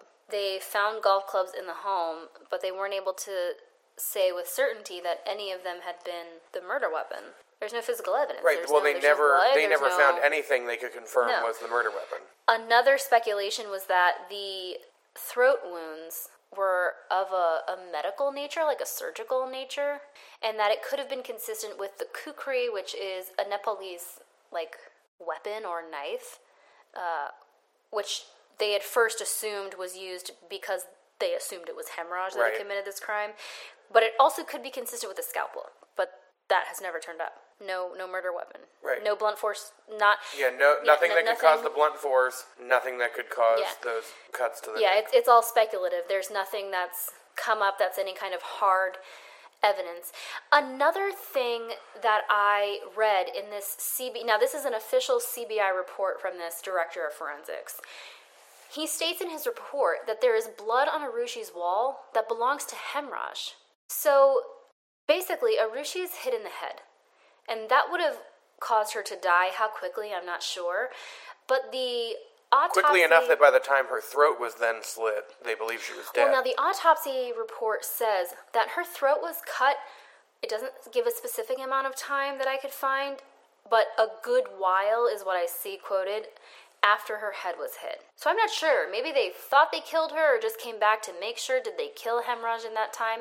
If they found Hemraj's blood on the wall, then that would say to me that he was killed in her room and then dragged to the terrace. And then his throat was cut on the terrace. But it could also make the argument that Hemraj was involved in Arushi's death. Right. And, there may not have been a ton of defensive wounds because she's obviously familiar with him, but he could have somehow cut himself when he was attacking Aarushi and left blood there in the room. Aarushi may have tried to throw something at him that caused blood to be left in the room by him, and that would explain why there were still no defensive wounds because it was something sudden. So there are still some untied ends there as well. So what this report basically is saying is that this gets a little silly, in my opinion, but I guess we'll see. So they think that it was Rajesh. All of them kind of basically, in these reports, claim that Rajesh is the one who did the killing and then Napur was just helping to cover things up, I guess. So an accessory, but she's still being charged for murder. Rajesh walks into this room, hits Hemraj on the head, hits Aarushi on the head, and then proceeds to dress the room, move Hemraj, all of that business, which would account for the blood. Why would Rajesh do this? Mike asks. Why? Tell me, please. So the couple that they owned the dentistry office with, it is speculated that Rajesh was having an affair with the wife, Anita. There's absolutely no evidence to this whatsoever. And Rajesh and the legal team, really, when they're going through the trial, argue this was made up by an employee, right? An employee at the dental clinic that was disgruntled, right? Made up that whole theory, right? To cast a certain light on Rajesh. Yeah, and I mean, as we can see, Rajesh obviously doesn't have any issue with disgruntling. Is that a... He doesn't have a great relationship with the employees with at this clinic. Disgruntling his employee. I said it. I stand by the word. I don't care. Okay, you stand by the word all you want. Yeah, he doesn't have a great relationship with his employees, is the way I'll state it. So get this. He is having an affair with Anita. Aarushi knows about this affair. And to get back at her father because she disapproves of this affair, she starts sleeping with Hemraj as a slap in the face. So he walks in and finds him in a compromising position and in a fit of rage hits Hemraj on the head and then hits Aarushi on the head and then continues. I personally think it's silly for a 13-year-old to draw that conclusion like, oh, you're sleeping around on mom? Well, guess what? I'm going to sleep with the help. Boom. Yeah, the help, a married man. Take that, significantly Dad. Older than me. I'm 13 years old. But this is what the CBI used as motive. This is real in court. This is what they came up with. That's what they came up with. And well, because they're trying to fit that all in. But then it's a little counterintuitive because then Rajesh's team tries to defend the idea that there was a sexual relationship between Hemraj and Aarushi, because they're the ones that bring this person up who talks about the fact that Hemraj's penis was swollen when it went for the post-mortem, who says, oh, well, this would have meant that he was actively engaged in sexual activity or was about to be engaged in sexual activity, and then had to be called on that when they asked, well, where is this coming from? What is your medical knowledge? And he had to admit he didn't have medical knowledge. It was from personal experience, I think, is what this man actually says on the stand. So it's a little counterintuitive. If that's what they're using to try to incriminate you, why are you kind of arguing that point for them? And then also, why did they argue against that point? Right. Everything is just so convoluted. Yeah, it's so just... How they came to these conclusions is just so bizarre. Yeah, they're connecting a lot of dots that you just really don't have a connection between. So other pieces of evidence that, without this crazy motive, that basically point to the parents is, one, where Hemraj was placed on the terrace. And the way that Arushi's room was, they say, they use the word dressed. In the States, we use the word staged. Right. That the crime scene was staged. As you described before, that there was the blood that, not the blood that was there, but the fact that there was no blood on some of these items where there should have been, means that perhaps these items were moved afterwards. Correct. Like after the fact. So, not to say that that pointed towards the parents, but it kind of looks like they came back and staged it. And it almost, a theory could certainly be made that it would definitely be easy to blame Hemraj for this, and if they had been able to get rid of the body, then I don't think anybody would have questioned it any further had they never found Hemraj. Right, so, and a couple of things with this. So, we know, from experience with true crime here in the States, and I don't think that this changes regardless of where you are, in order to stage a scene, you have to feel comfortable being there. Right? So this has to be someone who would be comfortable being found in this apartment, who's going to then stage this crime scene. And then, as you said, if they were successful in getting rid of the body, where the body wasn't going to be found, Rajesh offered money for the police to stop looking around this apartment, go to the village that Hemraj is from, to find him there. And also don't ask me for the keys, because I don't got them. And that gives them the opportunity to finish disposing of this body that they think that they've successfully hidden. Yeah, it almost, and I mean, obviously with the weird transaction between the maid and Nipur, one could reason that she was maybe not expecting this maid to show up. I mean, although she was scheduled, but you know what I mean? Maybe not something that she'd thought of at that time. And with the weird, like, going back and forth between the doors and tossing the keys and all of that. And then it goes back to the phone call as well. She calls Hemraj's phone, and it's answered. His phone is never found, though. So where is it, and why was it answered? And it's answered within a kilometer of the apartment. So very possibly in the apartment when it's answered. That's another piece of evidence that's going against them. And then, like you were said about being familiar in the home, so the scotch. Yeah, the scotch bottle where they find blood from both Aarushi and Hemraj. Right, but that kind of seems to me like I need a drink after I just killed these people. But not only that, but they have a cabinet where they keep this liquor. This liquor just isn't standing around, so you would need to know that this liquor cabinet, one, exists, how to get access to it, and then feel comfortable enough to sit at this dining room table and drink a bottle of scotch. Right, because it's this concealed, like, mini bar. Right. And if you Googled to look for a layout of the apartment, on most of those layouts, the concealed bar is notated. It'll show you where it is. It's near the dining room table. Right, exactly. But you would have to know that it's there to be able to get into that, to remove that scotch bottle, and that's where that bottle came from.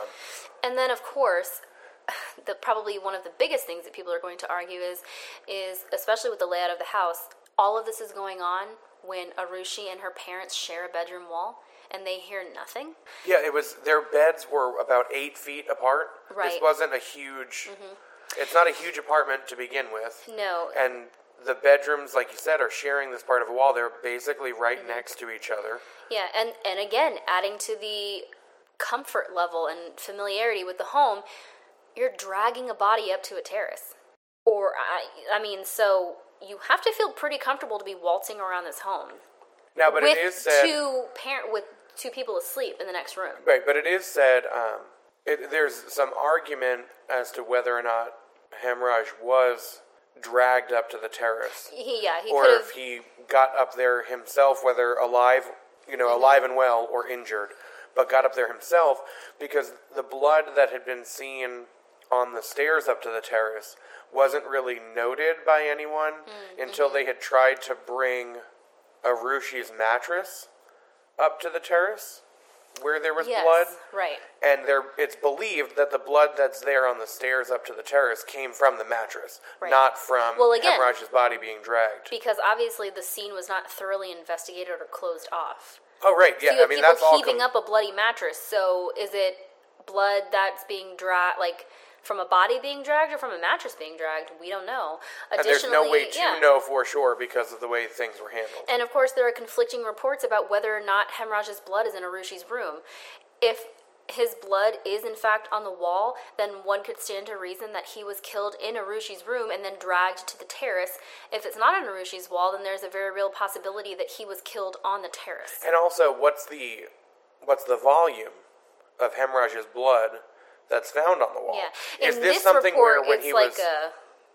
But is this something where he was cleaning the room or something? He lived there for the better part of a year. So, right.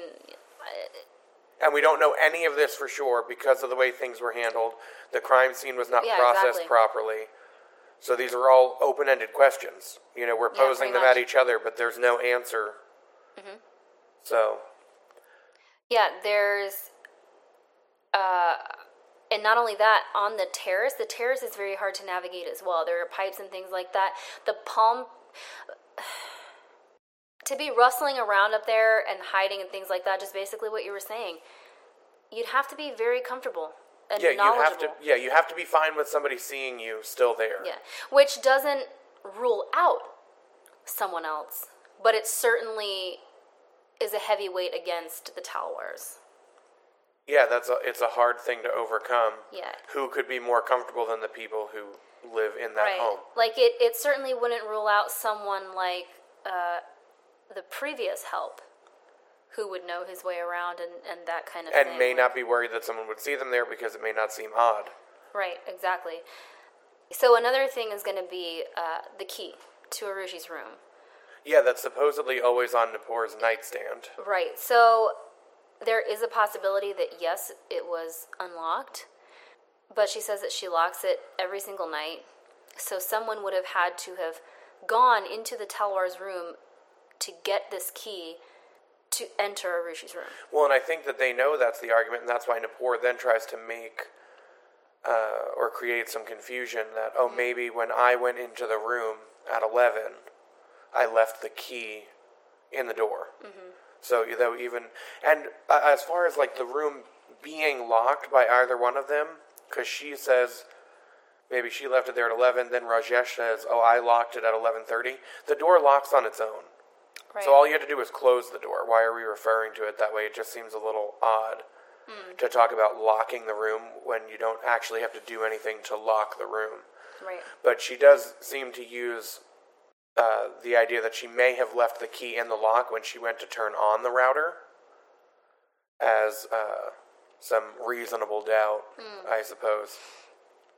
So, do we have anything that could maybe argue that the parents didn't do this? I don't necessarily know that I have a ton to argue against the parents, but I do feel like I have a little bit of a better theory as to why the parents did it, because we do think that it's kind of ridiculous that Aarushi would be sleeping with Hemraj as payback for her father having an affair. Mm-hmm. But there's a lot of stuff here that there was sexual activity involved, whether in the midst of everything happening or tangentially. And I think a big part of the reason that Rajesh and or Nipor may have been involved was like an honor killing. There's this friend, Bomnal, right? That's the one who texted her, yeah. So he's the one, so again, Arushi's 13. He's about her age. Just shy of 14, right. Right. Yet 9 days shy. He's about her age. He is calling her family's landline at 11:30. Mm-hmm. Then he's making more calls at around midnight, even a little later. He's texting her that late at night. I feel like this may have been someone that she had some sort of a relationship with. Mm-hmm. I'm not saying that, just because they're both 13 years old and he's a boy and she's a girl, they must have been.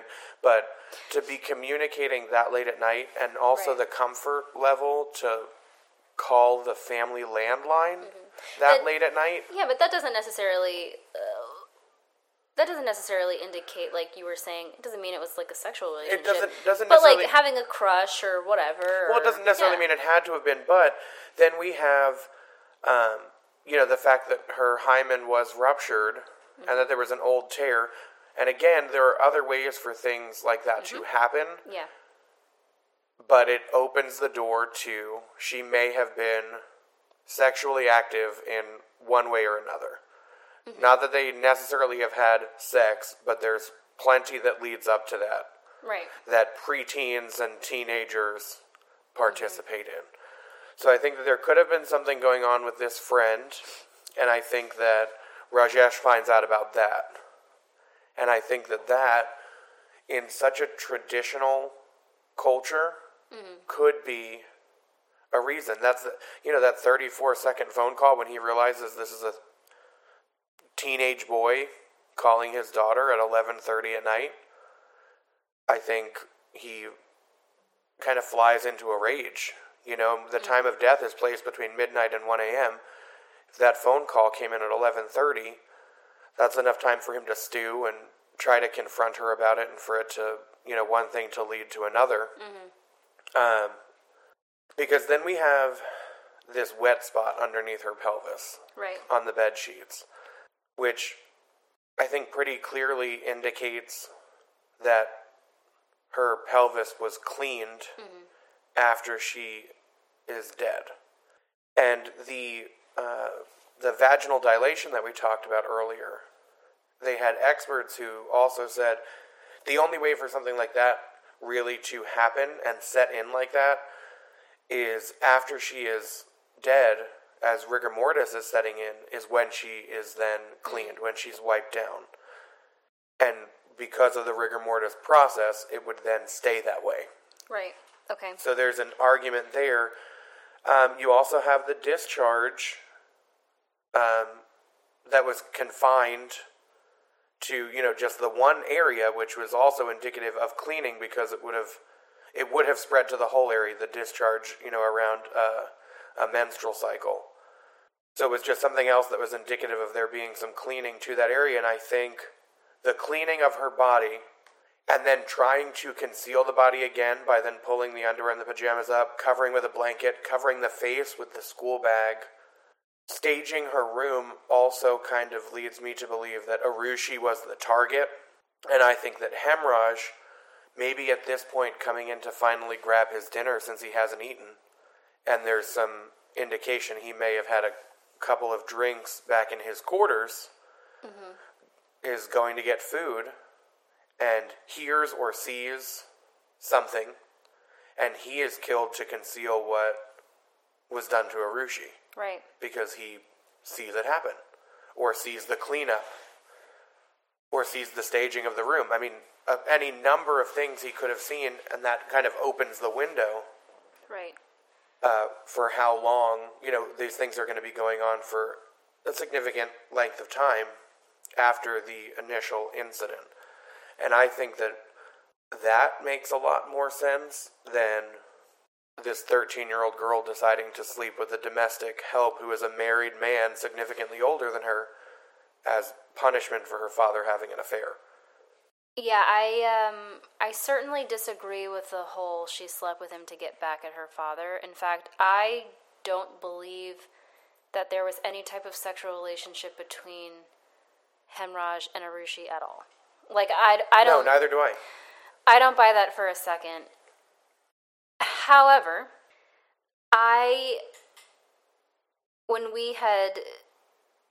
we typically don't discuss these cases before we record them, but I know when we had watched this months ago that you and I were kind of on the same page with kind of thinking, oh, well, especially with the wet mark and the cleaning of the genitals, that we thought that, well, perhaps that this was kind of like an honor thing. Right. And after researching this, rather than leaning towards, I think the parents did it, I'm actually more centralized now and could go either way with either I feel the parents did it or someone else entered the home. Someone who was familiar with the home, perhaps one of the three, if not all three, suspects that were mentioned before in that little ring, could have been responsible for this. I just because it says that just because the autopsy report doesn't show evidence of any semen, and now, mind you, the vaginal swabs, the smears may not have been preserved correctly or even taken correctly. That's been noted on several documents that I've seen. Right, and I mentioned before that they do believe it was contaminated. They don't necessarily believe it was tampered with intentionally, but they do believe it was contaminated, so they don't know how reliable the test is that said there was no semen. Right, and you don't have to have, like, intercourse to be assaulted, either. And because of the way that she is open, that's not to say, as we've learned in other cases, that other objects couldn't have been used or things like that. I mean, I'm just saying that there are more possibilities to a type of assault. The sexual assault angle just doesn't really make sense to me when you look at what then happened afterwards. Because if this were a sexually motivated crime, yes, you may still try to clean up to avoid DNA evidence being found. You're not going to try to dress her again, to pull up the pajama bottoms and her underwear, cover her with the blanket, cover her face. There's just too much care taken here, I think, for it to have been a sexual assault gone wrong. Especially if the motive is sexual and you're attempting to sexually assault or successfully do sexually assault, and then she retaliates or resists, they're just not going to take that kind of care. Because it just seems like loving and protective. And I know that that's, like, sick to say. I mean, there's a lot of, behavioral analysis, when they look at these types of things, there's a lot of descriptors that they use that seem very disconnected from the crime that was committed. But these are those types of things. Right. And I mean, I do feel like there is strong evidence against the parents as well. Thinking about where the wounds are on Hemraj and Aarushi was obviously attacked from the front. She was more than likely laying down. If you think about it, she was hit over the head on her left eye. There are no defensive wounds. So she was probably laying down, maybe asleep. Who knows? And Hemraj was attacked from behind. He's hit on the back of the head. So did he see something? Was he running? Like, did he maybe hear a scuffle if Rajesh came in and attacked Aarushi and he walked in to see what had happened and then ran out and was attacked? I mean, I think that that's a possibility. Additionally, the phone calls that went unanswered. Well, yeah, because then to say that the ringer had been turned off, but he took the call from the U.S. Well, the call from the U.S. happened earlier. Well, I know that happened earlier, but it still did happen, so the ringer was on at that point. Well, right. And then Amnal says that when he called at 11:30, the call was picked up. And so you would imagine that the ringer's not turned off at that point. And Amnal did not speak with Aarushi. No. And it's odd, though, that I couldn't find who he says he did speak to. Maybe whoever it was never said anything. The call did only last 34 seconds. In my notes, in the sources that I found, I have it that the call was not answered.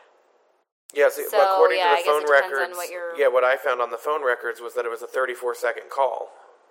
And now Rajesh says he doesn't recall that. He doesn't know anything about that call. But for the call to have lasted 34 seconds, someone had to have picked up the phone. Because then Amnal does say when he calls again the landline, it's not answered.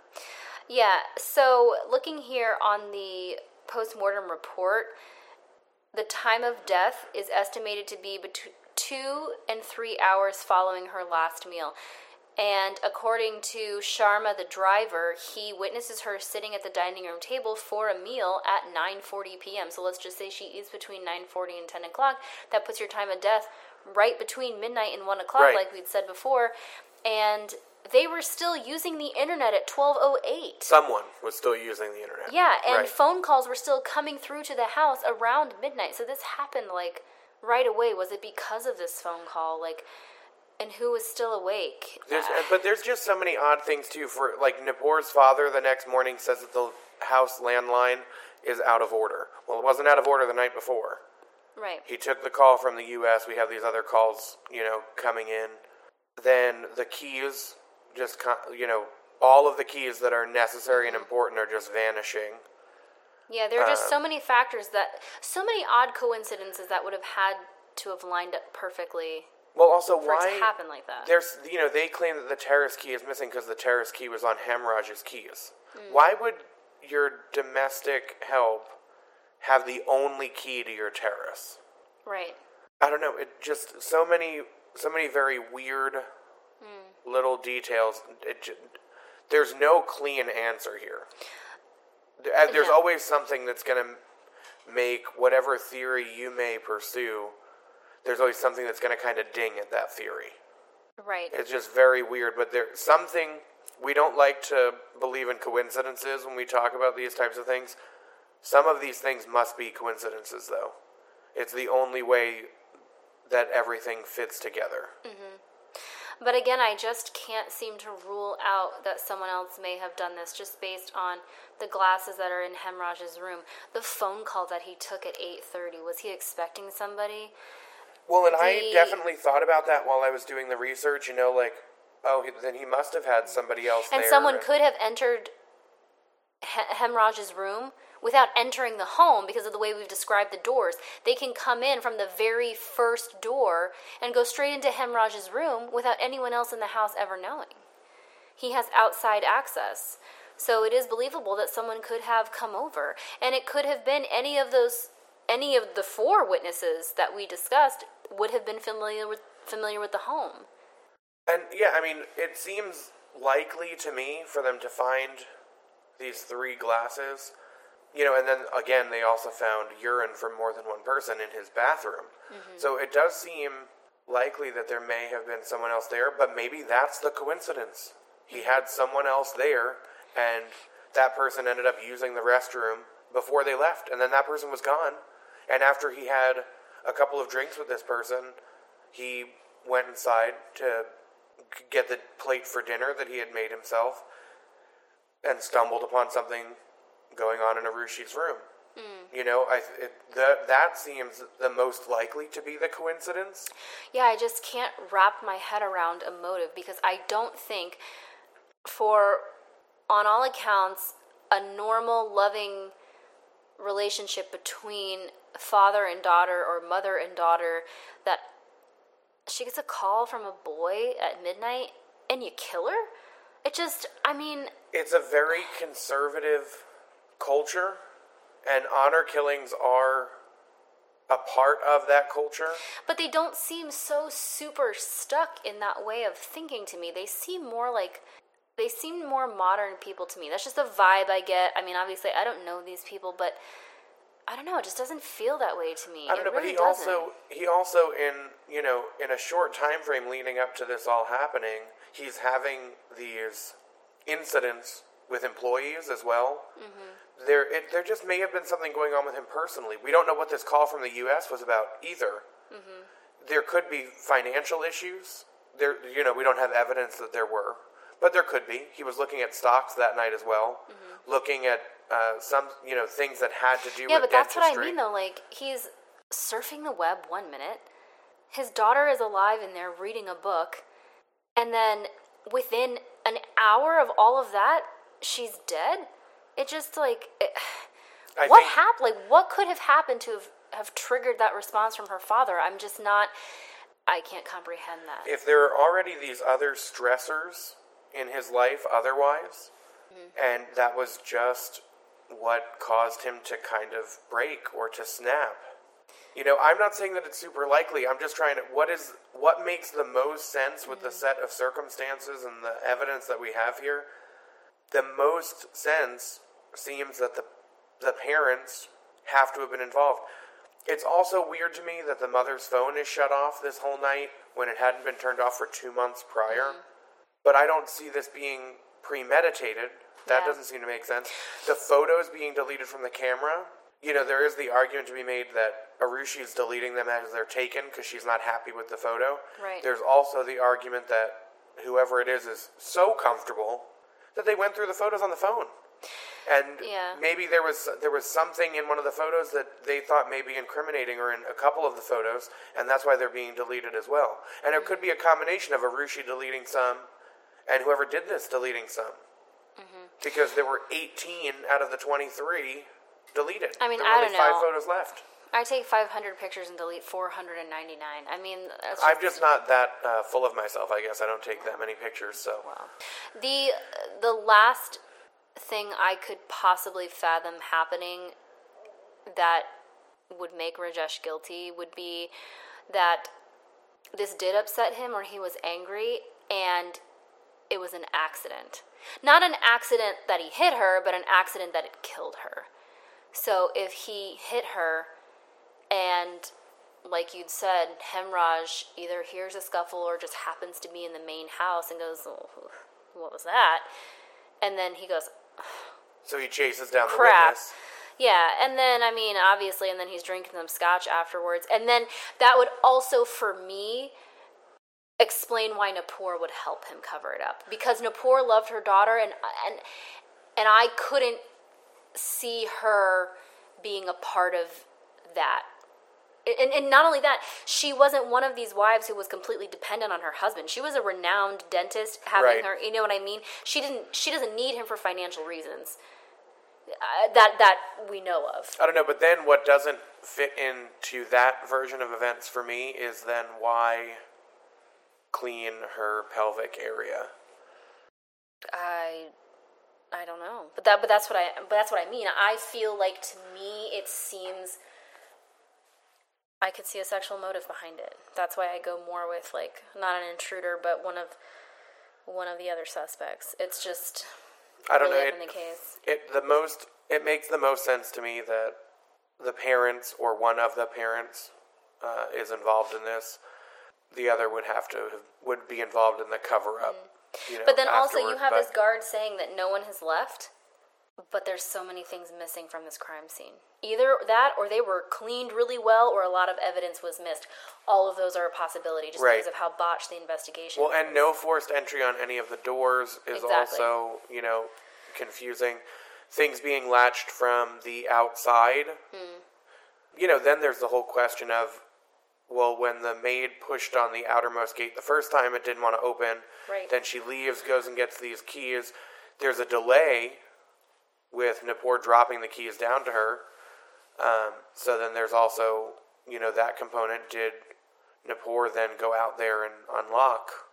So, just so many weird circumstances. And that's not even taking into frames. consideration, obviously, their reaction to all of this, which I actually don't really want to dive into, because not only can you truly not, I mean, there are some like really outlandish reactions where you're like, that's really off, coupled with a lot of other evidence. You could say they shouldn't have reacted that way, but you really don't know how they reacted because you're just going off of what people are saying.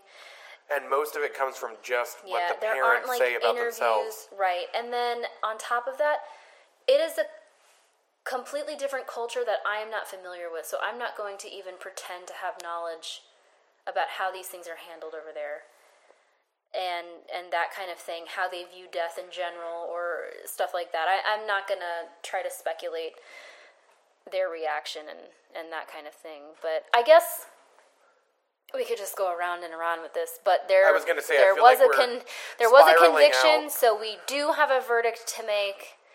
So yeah, but I feel like we're like spiraling out and we're posing a lot more questions than we're answering. Exactly, which is probably with the frustrating. Evidence that we do have, and Rajesh and Napur were both charged and later convicted.